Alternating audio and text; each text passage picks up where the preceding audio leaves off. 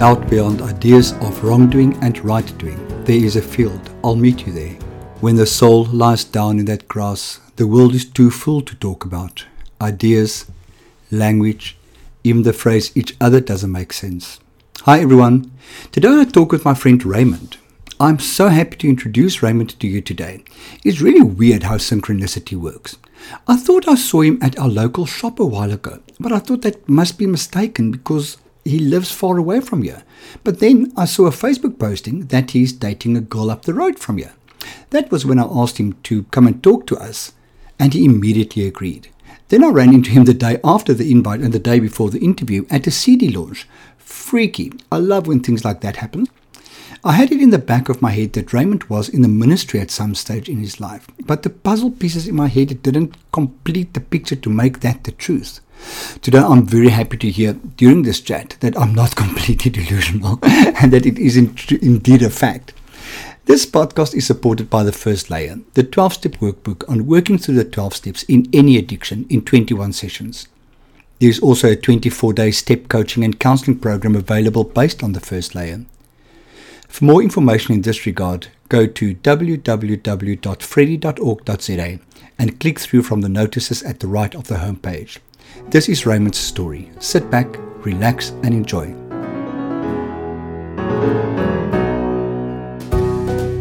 Good afternoon, Raymond. How are you doing? Cool, thanks Freddie. How are you, man? I'm well, thank you. Welcome to Meet Me in the Field. I'm so happy to have you here. You've been on my list of people to talk to right from the start. Wow, that's cool. Yes, but because you live on the other side of the what shall we call it, the bay? Yeah. On the other side of the bay, I just never thought it was going to happen. And then when I saw you dating a girl on my side of the bay, I thought, jump in, grab this opportunity. And then how weird that we ended up at the same function last night. I know, very cool. It was synchronicity, if ever there is. Raymond, are you Cape Townian? So, I am. I've lived in Cape Town for coming on 20 years. I grew up in Johannesburg. So, I lived in Joburg until I was about 26. Okay. So in fact, I've lived in Cape Town now over 20 years. Okay. So you arrived in about 98, 99. 99, yeah. I arrived in 95. Yeah. So we both qualified. Yeah, I'm a naturalised Cape Townian. So. Okay, yeah. And when in Joburg did you grow up? So a little bit all around the place, predominantly on the East Rand. So in the Edenvale area, Bedford View. Okay. Kind of on the Benoni side of Kempton Park. But I'd say probably most of my social circle, my formative years, the times when I was kind of growing up, were in the Edenvale, Bedford View area. I went to Bedford View High School. Okay. But a lot of my mates went to Edenvale High because I lived in Edenvale. Okay. So, yeah, kind of that whole Eastern environment. So why did you go to Bedford View if you lived? Because Bedford View was a technical high school. Okay. And I wanted to have a technical education. So my family were all artisans. So, my father worked at ACI. He was a fit returner. Started there when he was 19, was there until he got retrenched in his late 50s. Oh, wow. My uncles were draftsmen. On my mom's side, uncles were airplane technicians and stuff. Okay. In fact, I was the first person in 3 generations in my family to get a degree. Oh, wow. So, I mean, some of my younger cousins have subsequently followed, but I was the first person in the family to get a degree because everybody else focused on trades and that type of stuff. So, the conversation in my family was always, go and get a trade, then you've got something to fall back on. Whereas like nowadays, go and get a degree. Go and get a degree, so you've got something to fall back on. Absolutely. So, I was the first guy to get a degree. Okay. My father was a tiler of trade, and he always tells a story. Part of their training was to learn to build. Yeah. And in Johannesburg, they built some of the buildings in Johannesburg city centre. And in winter, they would kind of hang the scaffold. They didn't have this building scaffold. The platform that you stood on were hung from the top. So the wind would blow. It would blow you away from the wall. And it would blow you back to the wall. I would shit myself. Yeah. So what did you study? So I studied theology. Okay, so I wasn't wrong. That's what I wanted to say last night. So actually, I started studying engineering. So I did 2 years of engineering at Wits. At Wits Technikon. Okay. So and then So, and the reason I did engineering was our whole family was in engineering. So my mom had an engineering business. Okay. And the idea was that I'd then go and work in the business, take over the family business. Okay.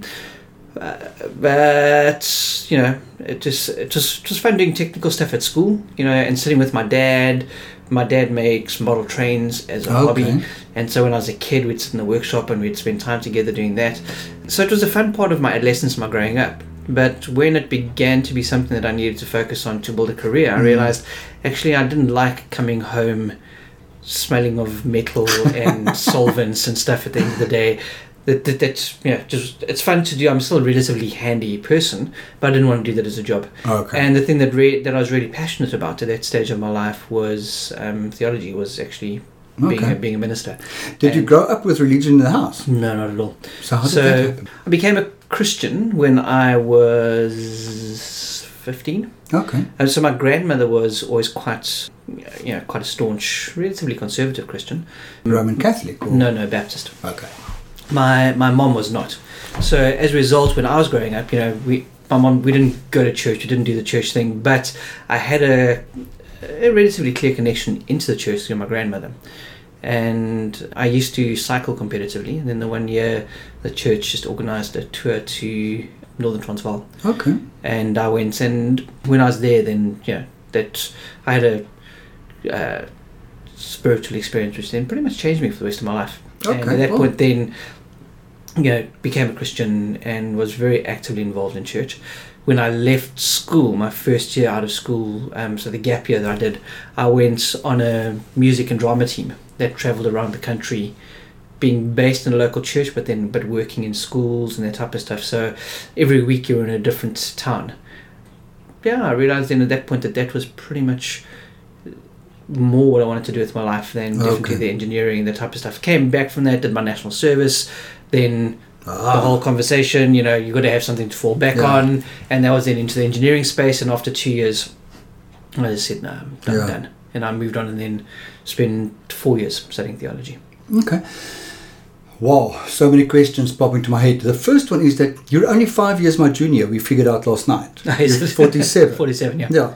So you started cycling competitively before cycling was the fad. Oh, yeah. So you were ahead of the trend there. And then you took a gap year. Yeah, when I left school. Which was also ahead of the trend. It wasn't the thing to take a gap year when we were young. You either went to varsity, you went to die for your country, or you went to work. You didn't. Yeah. So how the hell did you manage to take a gap year? I just took it. I didn't really ask. Well, Freddie, I'm not really play by the rules. Well, nobody's ever actually pointed it out, but so it was, the opportunity was there. It was something to do, and I needed to raise funding, so it wasn't paid for. My parents didn't pay for me to do it, so I had to raise funding and get sponsorship to make it possible. So as you pointed out now, I guess it was not something that normally happened. I mean, cycling wouldn't happen in your school sport, for instance. No. So I didn't. So how did you get into it? I used to ride my bicycle and I enjoyed it. I ride my bicycle. Queen. So it's just something that I got on. I enjoyed. I started riding to school when I was 10. The good old days when you could still load a child on a bicycle and say the school is about 15 blocks away. Off you go by. So I used to ride. So when I was 10 years old, school was 10 k's away. Oh my word! Yeah, and I used to ride to school, and then when I got to high school, you know that's child abuse, don't you? These days they will definitely classify as absolutely crazy. So and then I guess just the commuting bit then became something where you started to hear about fun rides and cycling clubs and joining them. Then I got a couple of mates joining me, and then before you knew it, there was a group of us, and we were good. Before you knew it, you were shaving your leg hair, and off you go. Exactly, dude. Exactly, and I can't tell you how horrific the first experience was of shaving my legs and how my shins bled and my Achilles heel bled and the back of my knees bled. So that's how you ended up in ICU the first time. Getting a blood transfusion. Yeah.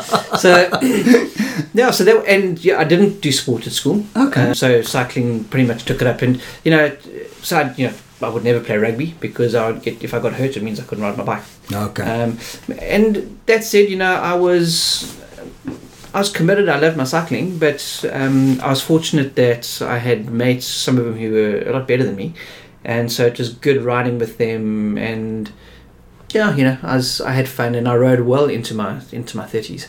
So I basically stopped cycling when my son was born. Okay. But until then, I cycled very competitively when I was in high school.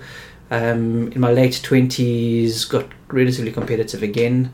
A friend and I did the Argoston racing on racing tandems and became 10th in the racing tandems, which was came a couple of top 3s and a couple of top 10 placings in some of the bigger the races here in the Western Cape. Never just kind of a good fun rider. Never ever anything that would have been a prospect for a career. Okay. So you were never exactly called by Data saying, kind of join our team. No. Damn. You're still waiting for the call to happen.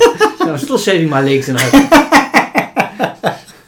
every now and then I have to try. It's good to be prepared. Every now and then I have to move my gut out of the way so I can see my legs to shave my legs. I've got the same problem these days. So glad to hear that.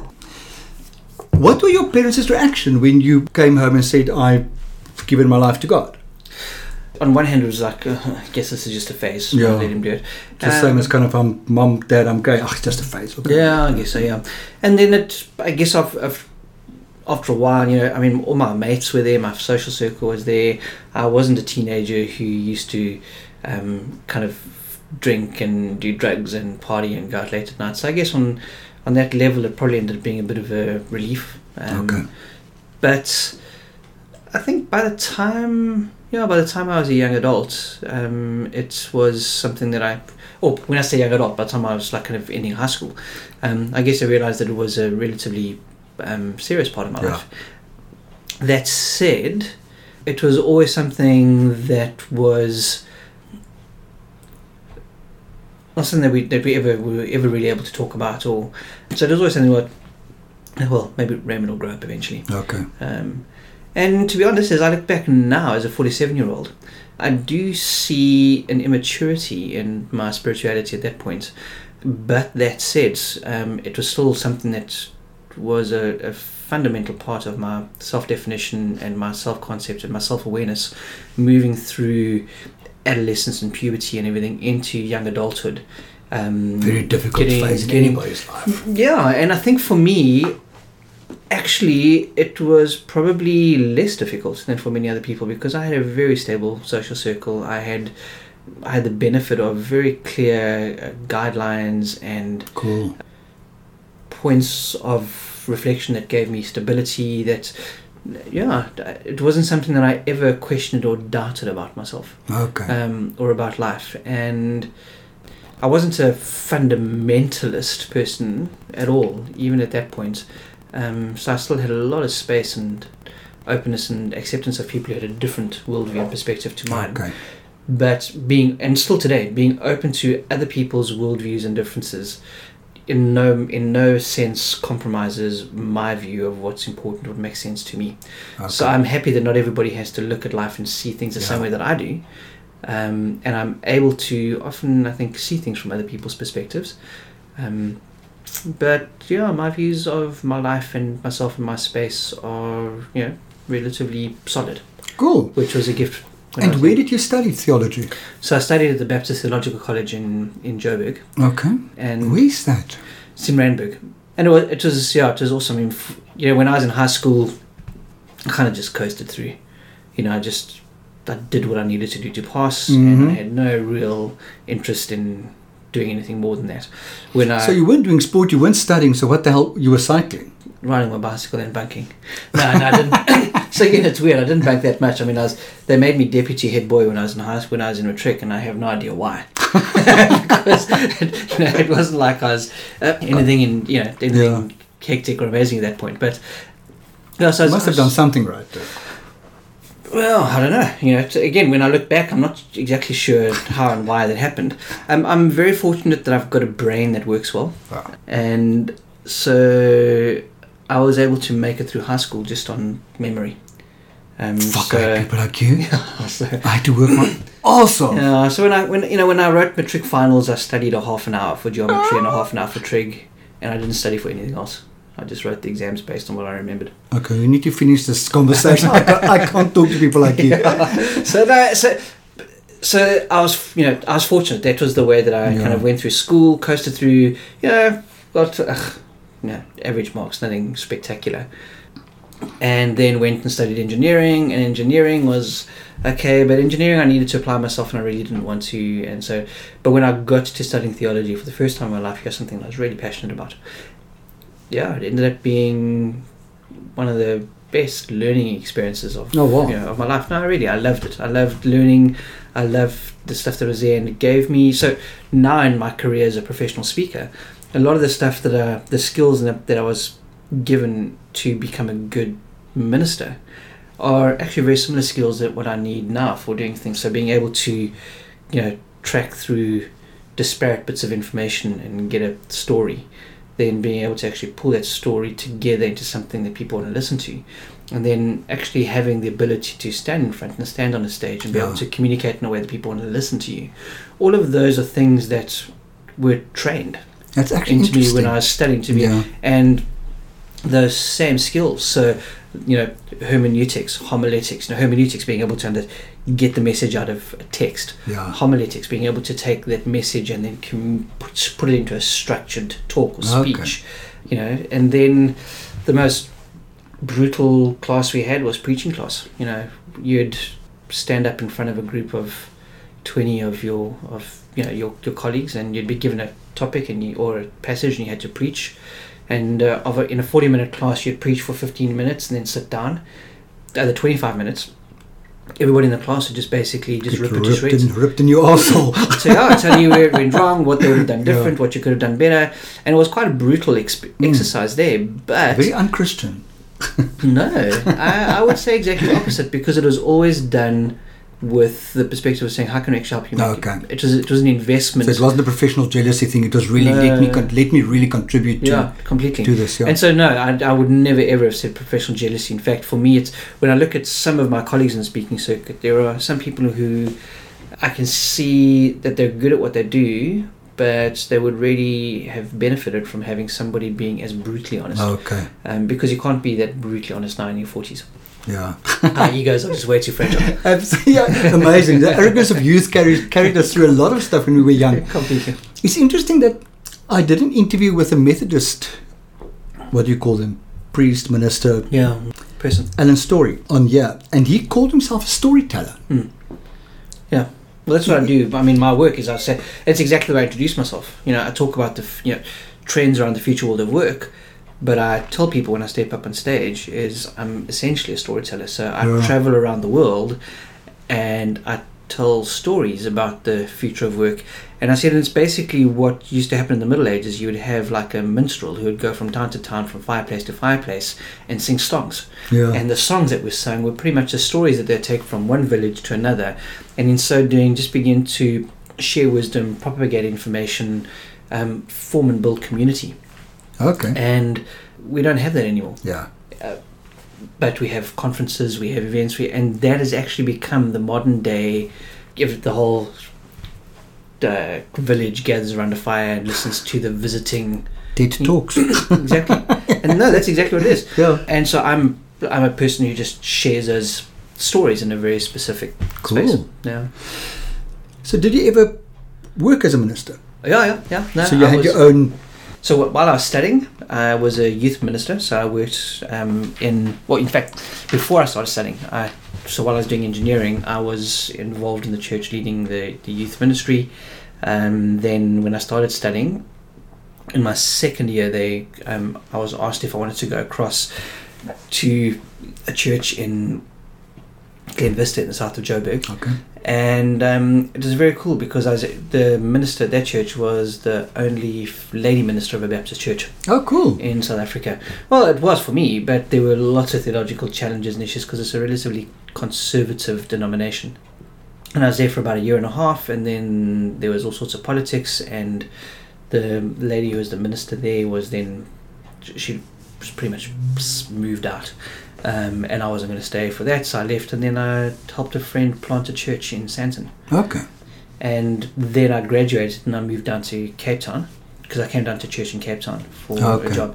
and I was here for a year and a half, and just a year and a half, about a year and a half I was at the church in Cape Town, and then I had an affair with a lady in the church, and as a result of that affair, my role and my space in full-time church ministry ended. And interesting enough, at the same time, the friend that I'd planted the church with in Sandton came out of the closet. And we've stayed really good friends. Oh, awesome. Because we both ended up having quite a lot of disruption and upheaval in our relationship with the church at the time, and maintaining our spirituality and a connection with God, and grappling with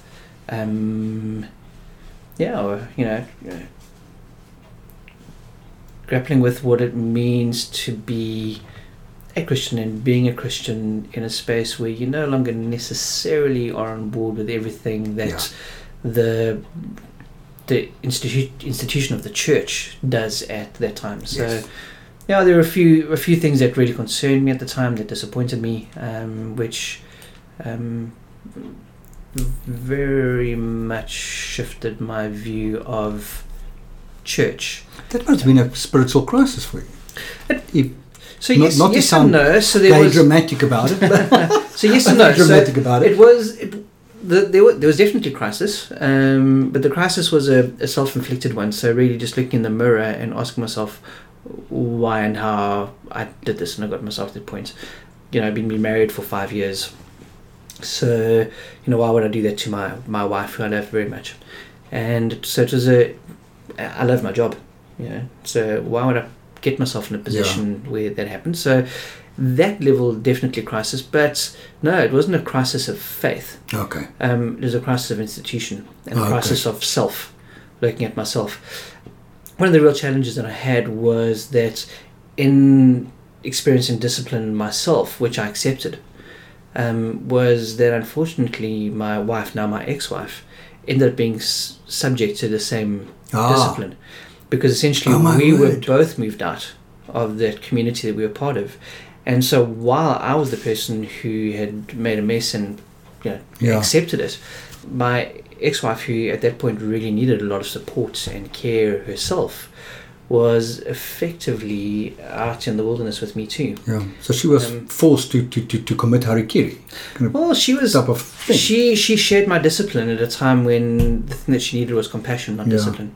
And it was a real crisis issue for me, and really shifted and changed my view of a lot of the institutionalism, I don't know if that's the right word, of the church. It is now. It is now, yeah. And again, I understand why that happened, because the church community had been hurt by my actions. But there was a formula that was applied. And, going back, as you've pointed out, there's very little about my life that's formulaic. And so I was willing to handle stuff and to carry, I'm going to use the word humiliation, to carry a degree of humiliation for a period, so that my ex-wife could stay connected into that community. But there was very little latitude or space given for that option. Okay. That was a... So what year was this now about? That would have been about 2000. Okay. So it was around about the turn of the millennium, yeah. Okay. And we met about 11 years later. No, a little bit less than that. So we probably met... actually, no, yeah, you're right. We probably met about 2010. Yeah. Yeah. What were you doing at that stage in your life? Which stage? It's at 2010 when I met you. At that point, I was running a business that built computer games for corporates. Okay. So we were... long roundabout way, but I'd eventually got into a space where I was working for a company that did a lot of professional speaking and trying to set up a consultant side of their business. I was also doing a master's in philosophy in future studies. Oh my word! At the University of Stellenbosch, and my research project was English Boykin and Afrikaans University. Business school. My research project was on the influence of computer games in the corporate workplace. Okay. And as I was doing... In the corporate workplace. Yeah. The influence of computer games in the corporate workplace. Yeah. And as I was I am frowning here for the people who can't see that. There's a very, very deep frown on my brow. As I was doing that research, then it pretty much got to a point where I saw a business germinated, and the business was to actually go and build computer games for corporates. So where the content was business content, but it looked and felt like a computer game. So people learned through simulation using building a computer game. Whoa. And we were, well, it's a big thing that happens now, business simulations. But at that you're stage, getting ahead of the trend. Yeah, about 5 years. The thing was that we didn't have a talent pool in South Africa to continue growing the business, and a lot of the technology that was available wasn't designed for the limitations of a corporate workplace. So my team did an amazing job. They were brilliant. But around about the time that you and I met, I was in the process of actually shutting the business down because we had picked up a really big deal that was amazing. Through a couple of poor decisions on my part, challenges from the client side, I ended up having to liquidate the business. Oh no! And so very traumatic, and that was pretty much the time when we met. And then once that business was liquidated, I then went to Saudi Arabia for a year and a half. Okay. And I lived in Saudi. So that's where you went. Because we used to see each other often, and then suddenly... Yeah, so I went to Saudi Arabia, and I was there for a year and a half. I was there for 4 weeks, back for a week. My kids and my ex-wife stayed here, and I was home. I was home for a week, and then back for 4 weeks for a year and a half. And what did you do there? There, I subcontracted through one of the big 4 consulting companies into a company called SABIC. And SABIC is the second biggest company in Saudi Arabia. So Saudi Aramco does all the oil.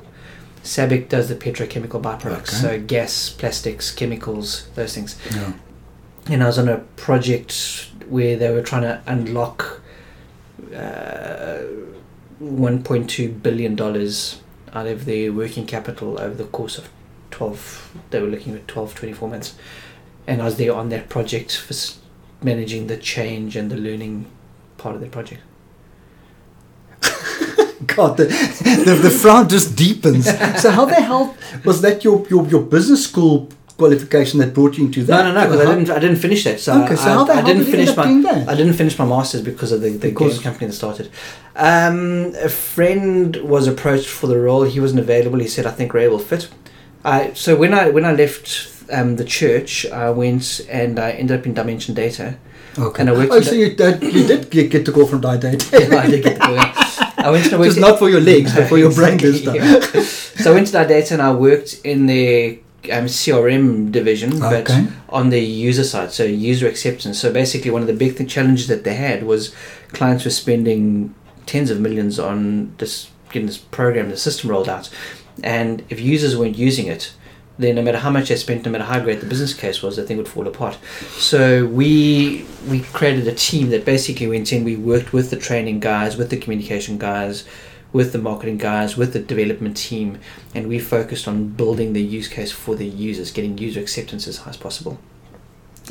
Awesome. Yeah. So then Dimension Data hit its wobble, and so myself and my colleagues, that whole business unit, we just extracted ourselves out of Data, set up our own business. Doing pretty much that, and then eventually into organizational transformation. And we ran that business, and then the guys from Tomorrow Today, who were the professional speakers, one of the guys I'd studied theology with, we bumped into each other in Cape Town. He said, "Oh, you're doing all this stuff, cool, come across and help us turn some of our speaking opportunities into consulting deals." And then Wisdom Games, the gaming company, and then Saudi Arabia. Okay. And where were you spiritually at that stage? Were you still a churchgoer? Were you still a... No, very much so. So what ended up happening was when we left the small Baptist church that we went to a big charismatic church in Cape Town, and it was really for being able to just have a level of anonymity.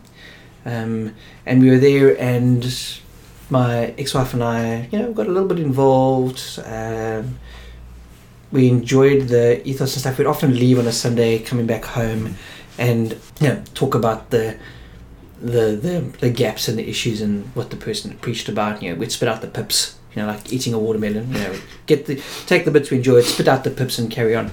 And that was all good. And then my ex-wife fell pregnant with my son, and at that point we then realized. You were still married then? Yeah. Okay. So we realized at that point we just said, look, we're cool, going to church, enjoying the community, some of the friends that we'd made, understanding that my ex-wife also had 2 master's degrees in theology. Okay. So, well. Yeah. So we'd sit down, we'd have good conversations around the stuff, spit out the pips and move on. But we just weren't that comfortable that that our children would then go into a Sunday school environment or something where they would just be told this is where it is and not necessarily have that insight. So we then moved to a much smaller, more open-minded but interesting enough Anglican church in Wynberg. Okay. And that again was just because a friend just said, it's a great place to go, and we had a great time. We connected. We again built some friends, network, got a little bit involved in the church. Then when I got back from Saudi Arabia and we got divorced, I then said, it's cool, you stay there because that's where the kids were going to Sunday school, and then I found another church close to where I lived. Okay. And now many of my mates that I cycle with and mountain bike with were actually friends that I found in that community. Okay. I don't go to church regularly on a Sunday night now anymore, but that's also just been part of my own journey in realizing that actually, my spirituality, my Christianity is not dependent on my church attendance. On the building. Yeah.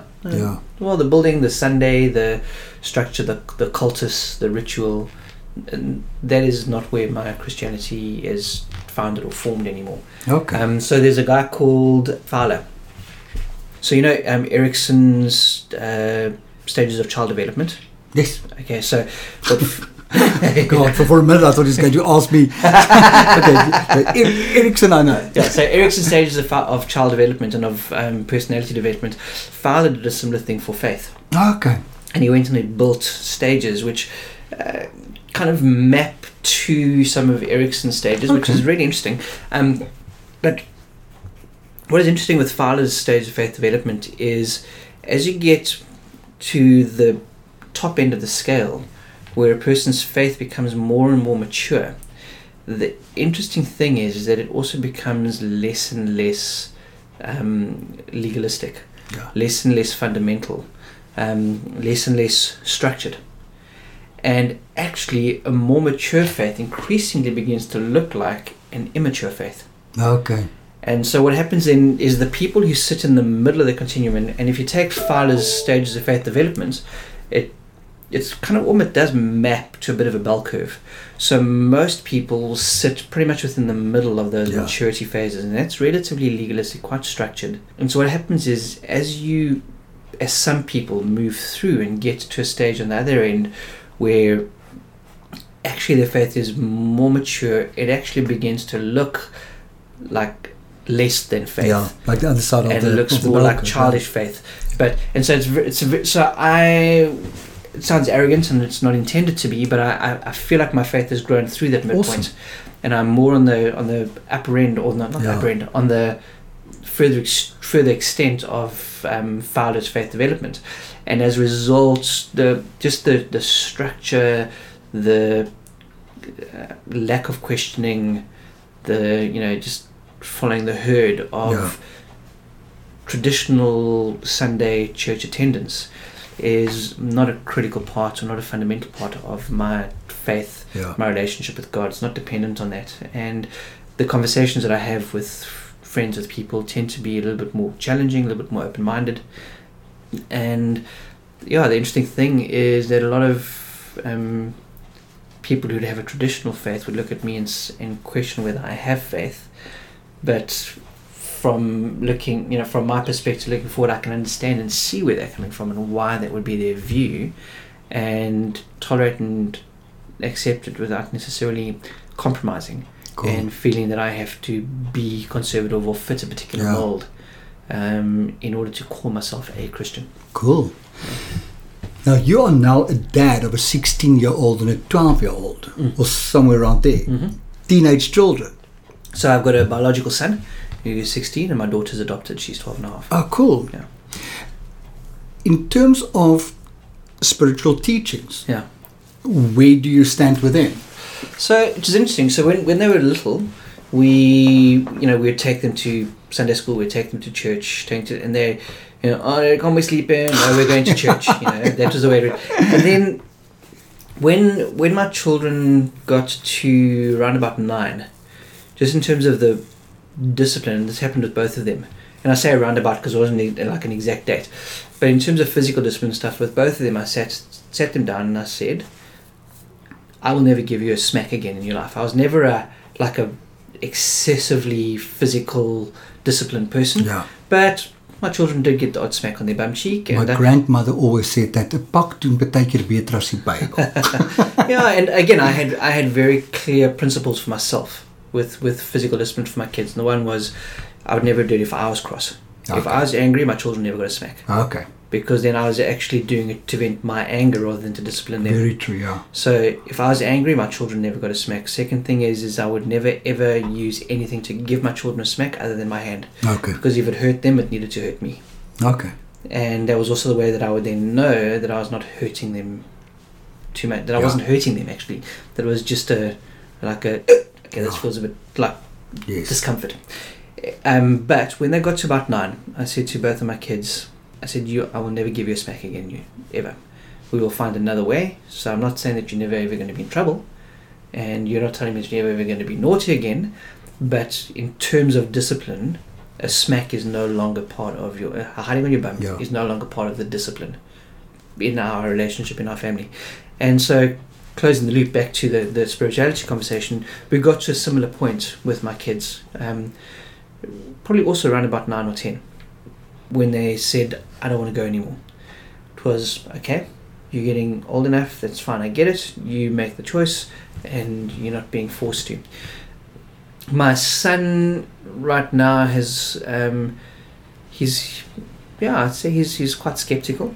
He's got quite a skeptical view of spirituality, faith, probably closer to an atheistic rather than agnostic view. So my daughter, at 12 and a half right now, I think she, I don't think it's actually a huge part of her framework, her reflection, the things that she's dealing with and grappling with. Neither of them have friends and social circle that draw them into a church or a faith community, but I'm not worried about that, because my view of faith and of relationship with God is, and this is one of the things where I've grown, is there are 7 billion people on the planet, and that's just alive right now. If we go through history, you're talking about multiples of that. Absolutely. I have, of those 7 billion people, I maybe have 30 that I would call friends, 7 or 8 that I'd call good friends, 100 that I'd call associates. Yeah. Not one of those 100 people do I have the same relationship with. The relationship's different, it has different starting points, different content. So why would I be telling God that God has to have the same structured, formulaic connection with 7 billion people? If God is God, if God is bigger than anything in creation, then the one person, the one individual who's capable of developing completely unique spiritual connections with everybody is God. Yeah. And it's, for me, it's the height of arrogance for us as human beings to tell God how God can connect with us. Yes. Yeah, so I think there are spaces where we get our sense of identity and our spiritual identity. There were, when I was in the Middle East, there were some people who were incredibly spiritual Muslims who I looked at and I thought, wow, I don't get your faith. I don't understand it. There are a number of tenets and part of it that I disagree with, that don't feel right to me. Yeah. But when I look at you, if I went to heaven, if I died and went to heaven today, I would expect to bump into you on the street corner. And there are a couple of people in my church community who, if I bumped into them on the same street corner up in heaven, I'd be a little bit surprised that they were there. You know, and it's not so. It would, and that's because it's about God, not about us. So coming back to my kids, right now, I think it's a similar thing. Is I'm creating space for them to, in fact, not for them, for God to connect with them in a way that makes sense to them, as and when they're ready to hear Him. And I hope that when God reaches out and connects, that my children are mature and open-minded enough to respond. Cool. Because I don't think God will ever force anything. How was it being a Christian in the Middle East? Easier than being a Buddhist. Because... this time I wasn't frowning, I was raising my eyebrows. And the reason I say that, being a Buddhist or being a Hindu or anything, is because in the Middle East, so Christianity, Islam and Judaism all draw, or they're called the Abrahamic religions. So we all have our ultimate roots in Abraham. Yeah. And so, and all three religions would look to Jesus Christ. And in fact, Islam has a closer relationship with Jesus Christ than Judaism does. So for Islam, Jesus Christ is a significant prophet. And so being a Christian in the Middle East was not a major issue. In fact, had some really awesome conversations with a number of colleagues and friends that I picked up there. Again, in Saudi Arabia in particular, they're one of the more fundamental and closed off Muslim countries in the world. So it wasn't like there was a church that I could go to. Yeah. My spirituality, my spiritual life wasn't dependent on that. So it was cool. In fact, it was a great life experience. What it did was it made me look back in church history. And I mean, so Saudi Arabia is a society where the imams and the religious authorities determine and dictate a lot of what happens. Yeah. So the king and the royal family have a lot of power and influence, but often they are the hands of the imams and religious authorities. So the Saudi king is called the caretaker or the keeper of the two great mosques in Mecca and Medina. But ultimately, he's the caretaker. The imams, and they're the guys who actually determine the theology and the practice there. So going back in church history, for a large part of the last 2,000 years, the church dominated Western history. Dominated the history of Europe.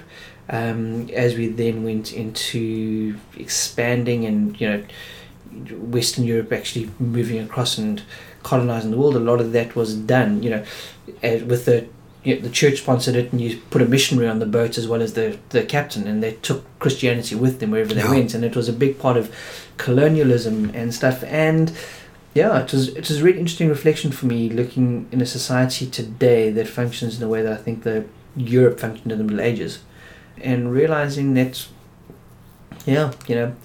we're critical of fundamentalist Islam, but the reality is that we have huge parts of Christian history where we were as fundamental, if not more, and we did more horrific things than even the most fundamentalist, conservative Muslim communities may be doing today. And we have a lot to be accountable for through church history. Yeah. So today, what do you do? What are you doing as a career today? Because it is, after all, a Thursday afternoon at 11 minutes past 2, and you are sitting as if you've got nowhere to go. So I'm a professional speaker. So what I do is I travel around the world and I go to conferences, events and organizations, and I speak about the future of work. So how's the world of work changing? What does that mean?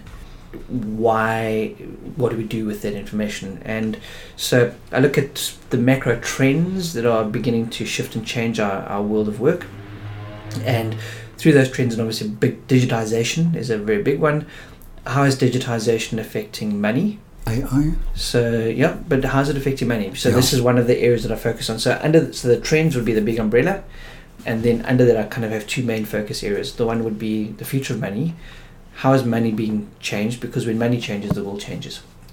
As we look back through history, that's one of the money. Do you mean the physical rand, or do you mean the meaning attached? The means by which we transact value. Okay, cool.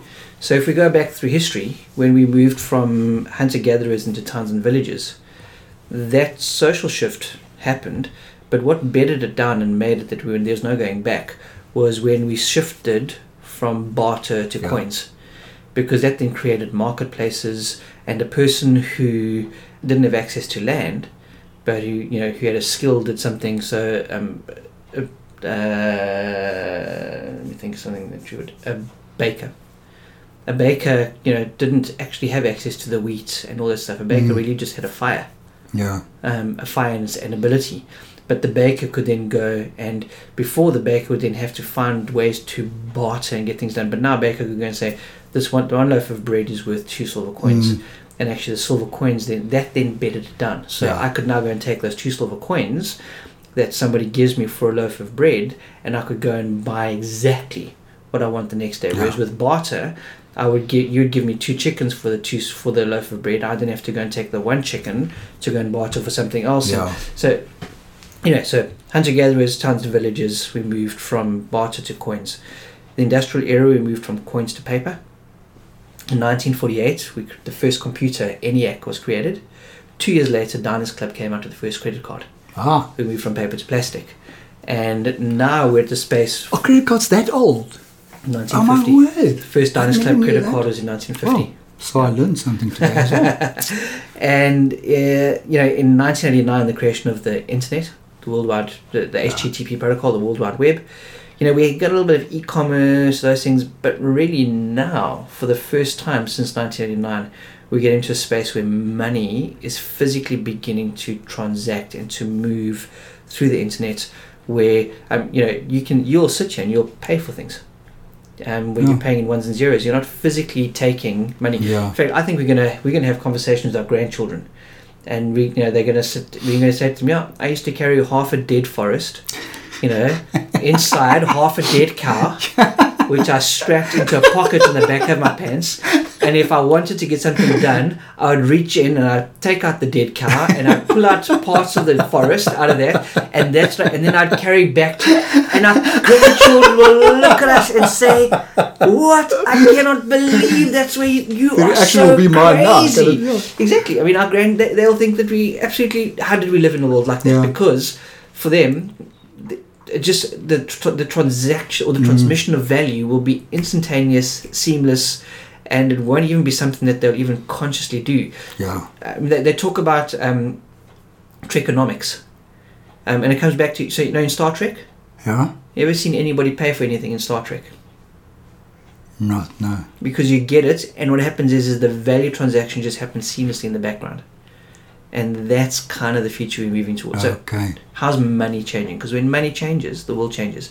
And we're in that space right now for the first time of money really beginning to changing. So this digital world we're in, it's not like hold your breath and it's going to go away. Because money is changing in line with that, we know that the way we live, the way society is put together is changing fundamentally forever. Okay. And then the second big thing I look at is people. So what does a high-performing person look like? Because when my dad entered the world of work in the 1950s, take a high-performing person in that world of work, then imagine the world of work our children are going to enter into in the next 15 or 20 years. Put that high performer from the 50s into a time machine, and overnight, that person will go from being a high performer to a non-performer. Not because they've changed, but because the context within which they function has changed. So, I mean, what you're talking about now, so it's 2:15 on a Thursday afternoon, and I'm here because the world of work has changed, and I no longer actually have to sit behind a desk. I'm getting an airplane. I'm going to the Philippines in late September, and I'm flying out for 4 hours, and I'm getting an airplane and flying back. Wow. Well, when I say 4 hours, I'm landing. I'm doing 4 hours worth of work. I'm going to be there overnight, one night, and I'm flying back. For our parents, that would have been like 15 stops on a propeller-driven airplane. For our grandparents, that trip would have been 3 weeks on a boat. For us, I'm there and back before the jet lag hits. My children ask me, you know, they'll phone me and they say, "Daddy, where are you?" And I say, "I'm in New York." "Oh, okay, you know. I was just wondering if you could kind of come and pick me up from school." "No, that's fine. Mom will take you." It's like, for my kids, like, it's not like, "Are you around the court?" It's, "Where in the world are you?" Because I can. It's just the way that it is. Yeah. And that's just the world that we live in today. It's like a client I spoke earlier about me flying into Thailand, contracting at the airport and flew back. Yeah, absolutely. That's what happened. Yeah. Do you work for yourself, or do you work associated with a company? So I have associates, but I work for myself. Okay. So what I have is I use my network. Okay. So one of the interesting, again, this little phrase I talk, talented people run in herds. Talented people have talented friends. So who you know today is more valuable than what you know. And so I have a network of people that I carry with me, and if I go into a client and there's something that needs to get done that I cannot or do not want to deliver, I bring in people from my network, and other people deliver it. So I'm a solopreneur in the sense that most of the time I'm working on my own, but I'm never a lonelypreneur. Okay. In the sense that I don't have contacts. I can pick up the phone and have a great conversation, connect with people. Pretty much any city that I fly into, there's someone that I can have dinner with or have a cup of coffee with or whatever. Awesome. Because that's the reality of a global network today. Cool. Last question is, not recently, you've been dating, and does your girlfriend have the same spiritual background, spiritual taking as you? No, not at all. And how's that working for you? Well, it's very interesting because I'm glad this isn't a therapeutical environment, because how is that working for you in therapy is normally very negative. So my girlfriend and I it's very interesting because I just actually sent her a message in fact 2 days ago, and I said one of the things that I love about our relationship is that we're so different, but in our difference we find ways to take the bits where we're dissimilar and actually find ways for those gaps to actually overlay and cause a place where we almost lock in together, rather than seeing the places where we're dissimilar and getting out a hammer and chisel and trying to break those edges off to make ourselves similar versions of each other. Because I said, in that process, what we end up doing is we actually make both of us smaller versions of who we are, and we diminish ourselves rather than taking the areas where we're so dissimilar, locking them together makes both of us bigger. Nice. And so with our spirituality, it's the same thing. So her view is very different to mine, and it's this side as well. And we have good conversations. At times I raise a little bit of skepticism about it. She'll get, but we have conversations, and in the process, it's exactly what I've spoken about Fowler's whole thing. Is I'm getting questions and conversations and perspectives in my spiritual developments and adding layers to my faith that I wouldn't normally consider or be exposed to or have an opportunity to integrate. That's, I think if we both had very young children and we were looking and saying, okay, cool, how are we going to have a conversation with our children to help them get some of their basic spiritual foundations, and I think that would be a very different dynamic. But because we've both got grown-up kids, and our primary foundational parenting in that stage of our children's lives is done, I think that we have a real space where we're getting the value out of our difference. Oh, cool. And our differences, rather than trying to find a space where we actually have to become mini-me's. Convert each other. And that's not the case at all. Awesome. Raymond, thank you very much. Thanks, this was lovely. I thoroughly enjoyed it. And you must enjoy the rest of your Thursday afternoon. We will. And look after yourself.